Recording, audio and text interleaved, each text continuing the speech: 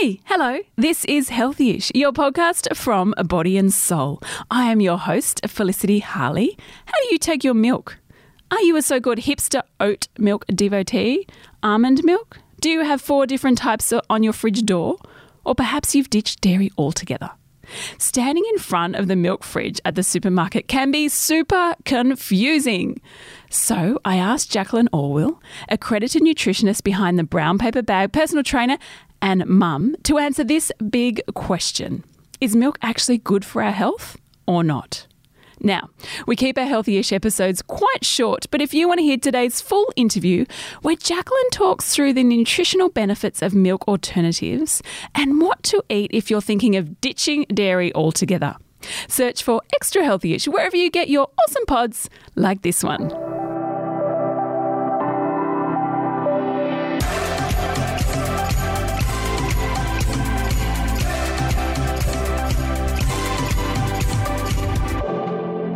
Hi, Jacqueline. Thank you so much for coming into Body and Soul HQ today. It's lovely to see you. Thank you. And thanks for having me back. Yeah, it's so nice. You came on with Ali, right? Who's still on mat leave. She'll be back soon. I know. I'm holding the chair for her. Now, milk.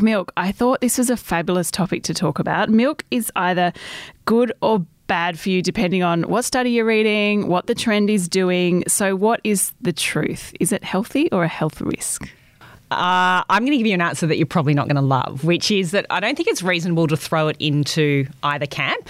I think, people need to really understand that with health and food, it comes down to the individual and tuning into what works for you. So what might work for your brother, sister, partner, lover, colleague at work, child is not necessarily how your body is going to respond. So some people are fine with cow's milk and other people find that they have a bit of an inflammatory response. So tune into your body and do what's right. And it's a good philosophy to have when you think about, food generally as well. It's like, don't think that everything is a one-size-fits-all approach because we're all very unique. Actually, that's a great advice. And also for pointing out cow's milk, because I think that right now we're talking about cow's milk. We'll talk about all the other variants in Extra Healthy if you want to tune in that. Yeah. But what are some of the science-backed health benefits of cow's milk?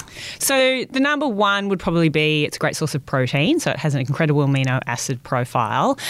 Protein and amino acids are responsible for growth, development and repair in our body. People would think of protein with regard to muscle synthesis as well.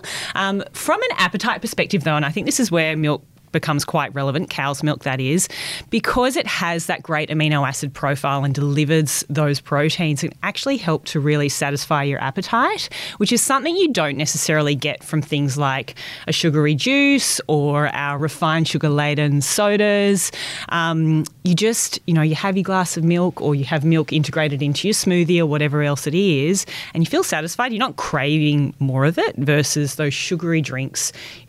You might have one and you'd be like, I could have a little bit more because that hasn't hit the spot. So milk's advantageous with respect to that. The other that obviously pops up is that it's a great source of the key nutrients that can help reduce our risk of age-related diseases like osteoporosis. So it's a rich source of calcium, zinc, magnesium, manganese, phosphorus and vitamin K. Vitamin D is the other one that we want to think about with regard to quite a lot. osteoporosis. Yeah, so we cover off with a glass of milk. It's significant. Yes. Yeah. So it's delivering all those nutrients, and vitamin D we obviously get from good bit of sun exposure in those off-peak hours of sun. So if you're eliminating milk from the diet, you need to make sure that cow's milk, you need to make sure that you're still, getting lots of those different foods and nutrients and potentially supplementing as well, because we need to set ourselves well up when we're young so that we avoid that, risk of osteoporosis when we're older. We need good, strong, healthy bones. Now, when people think immediately about calcium with regard to milk, they're like, well, where else do I get it from? If it's not going to be from cow's milk or from dairy sources, what are the other options? So I'd say turn to things like dark leafy green vegetables, broccoli, sesame seeds and tahini and the like. You can get a tin of salmon, like at lunchtime. This is a great sort of of easy lunch option to know that you're getting good calcium sources in. A tin of salmon and smash the bones into the salmon as well. So you don't taste it. Yeah. Yes. So it's sort of like putting celery into your salmon mix or something along those lines, which I think is a nice one for especially people who are in offices all day, not necessarily getting out and getting enough sun as well. So combined force there. What are our other sources? I said tahini, sesame, and dried figs, things like that. And obviously you can get calcium fortified nut milks and soy products as well. The other option is that if you know, and I think people are getting better and more savvy at knowing what's in their diet, what's working for them at the moment, or perhaps where they're a bit deficient and they're not getting enough diversity and intake of these sorts of foods, then supplementing with a really good quality supplement like Healthy Care's Super Calcium Complex, which contains the calcium, the vitamin D and the vitamin K that we need to set our bones up, for good health and strength throughout life is a really good option as well. So what are the other kind of where the risks lie? I mean, obviously it's not enough calcium, but what else are the risks in milk? I mean, there's saturated fat, right? There's saturated fat. I think probably the number one would be that those that are actually allergic to it. But this is much more prevalent in young children and infants than it is in adults. We tend to outgrow those sorts of allergies. Adults can definitely have lactose intolerance, but that's very different to a cow's milk allergy or cow's milk protein allergy, which can occur in infants. So if that is happening for children and infants, obviously you have to eliminate cow's milk products from the diet. And as a mother, if you're nursing as well and you're seeing those signs, you've gone to the doctor and they've diagnosed some of those signs, rashes, hives, blood in stools of your little baby, then eliminating cow's milk from the diet is really important as well to negate that risk of that allergy. The other would be, I think this is probably more commonly discussed as well in terms of a risk, is that people are obviously very aware that, there's chemicals, hormones and antibiotics that go into, non-organic raised cows as such. So being aware of that's important. Some people deem that risky, others don't. If it is something that you feel is too much of a risk for yours and your family's health, then look at the grass-fed and organic options of milk. So there your go-tos there. Yeah. So what's the optimal amount for a regular person who doesn't have any health issues? How much should we be drinking in a day?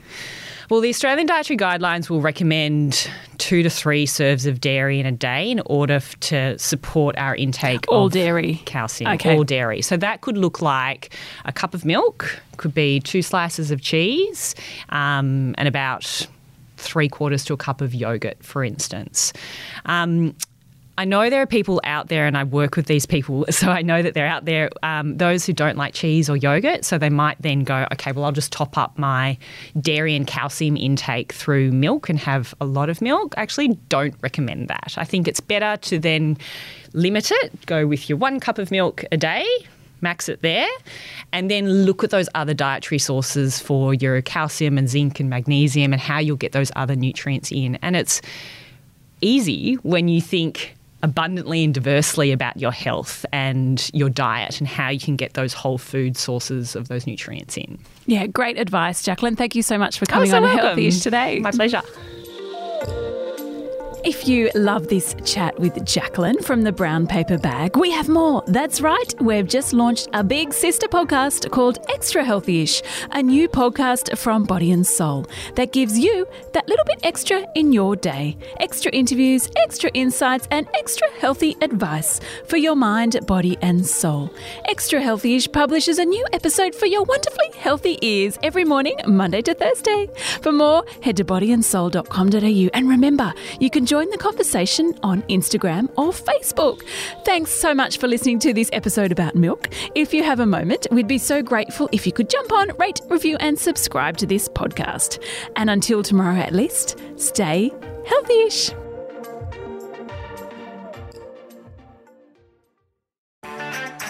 I'm Sarah Lamarquin, Editor-in-Chief of Stella and host of our podcast called Something to Talk About.